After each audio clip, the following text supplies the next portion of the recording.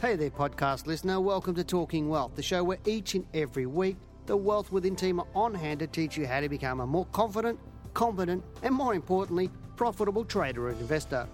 For more information, products, services, and detailed show notes, including a transcript for this podcast, head over to wealthwithin.com.au and click on the News and Media tab in the navigation. Hello and welcome to Talking Wealth. I'm Janine Cox, Senior Analyst at Wealth Within. Last recording we discussed oil, and that was a really interesting discussion. Reading through that book has brought up some fascinating things, and I'm going to actually read you more of that in my next recording. But this recording, I wanted to just talk about the oil price for a starter. Looking at where it is at the moment, it may meet some short-term resistance, and this appears to be happening right now.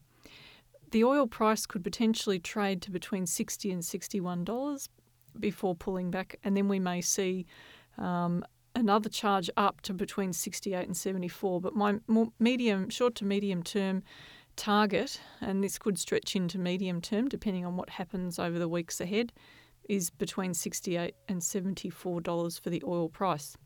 First of all, I want to see it hit that $60 to $61 mark and see how it performs around that level, pull back temporarily, but it would have nice support underneath it by then, and a nice move up to the $68, $74 mark. It'll be interesting to see how fast it rises when this occurs.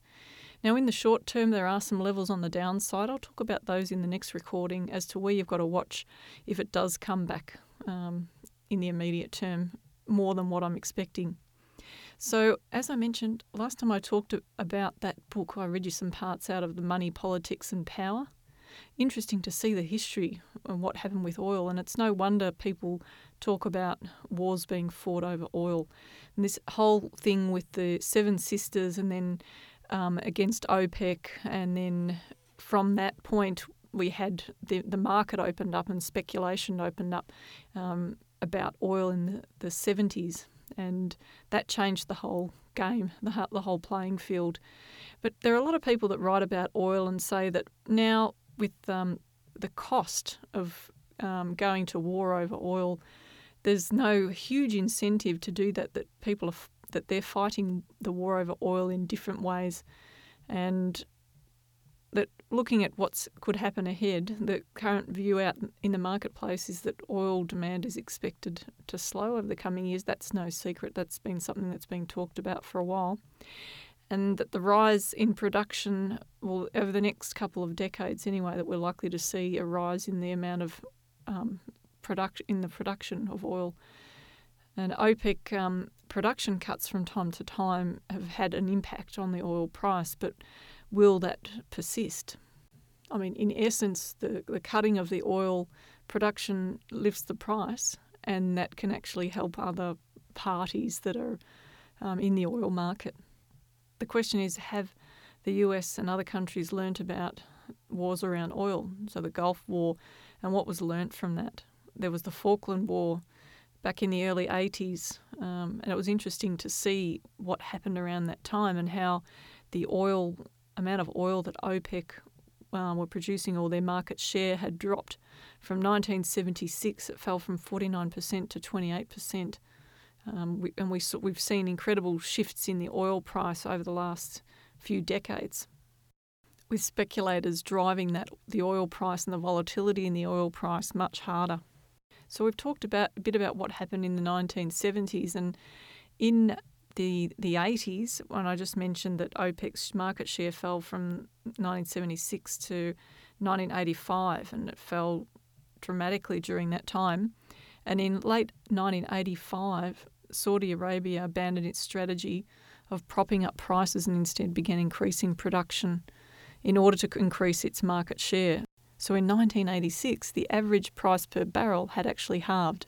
So if you're trading energy stocks or companies that have a significant stake in oil, then it's really important that you're also looking at the graph of the oil price and fully understand that and have applied your analysis to it. One, to work out the price analysis on the chart. So there are three aspects that you should have in your analysis: price, pattern and time. And Gann always talked about those three as being critical. So price when I say price, apply all your price analysis and have the price clusters or the strongest levels that you see on your chart marked so you can clearly see where the oil price is likely to get to. The next thing is to look at the patterns and how they unfold, and that gives you an indication of how this market may move in future. So Elliott waves are a really good strategy for this, which we teach you in Module 6. Then you've got time analysis to work out where in time the stock is likely to have its more significant turn. So you can determine not only how far a price is likely to rise in an oil market with currencies, with shares, but you can also determine approximately the time that that market or stock is likely to have its turn. So we know that the oil price is moving up at the moment, and just to keep you all in suspense, my next recording I'm going to talk a little bit about time and where I'm expecting the oil price to turn. Have a great week. I'm Janine Cox, Senior Analyst at Wealth Within. Bye for now.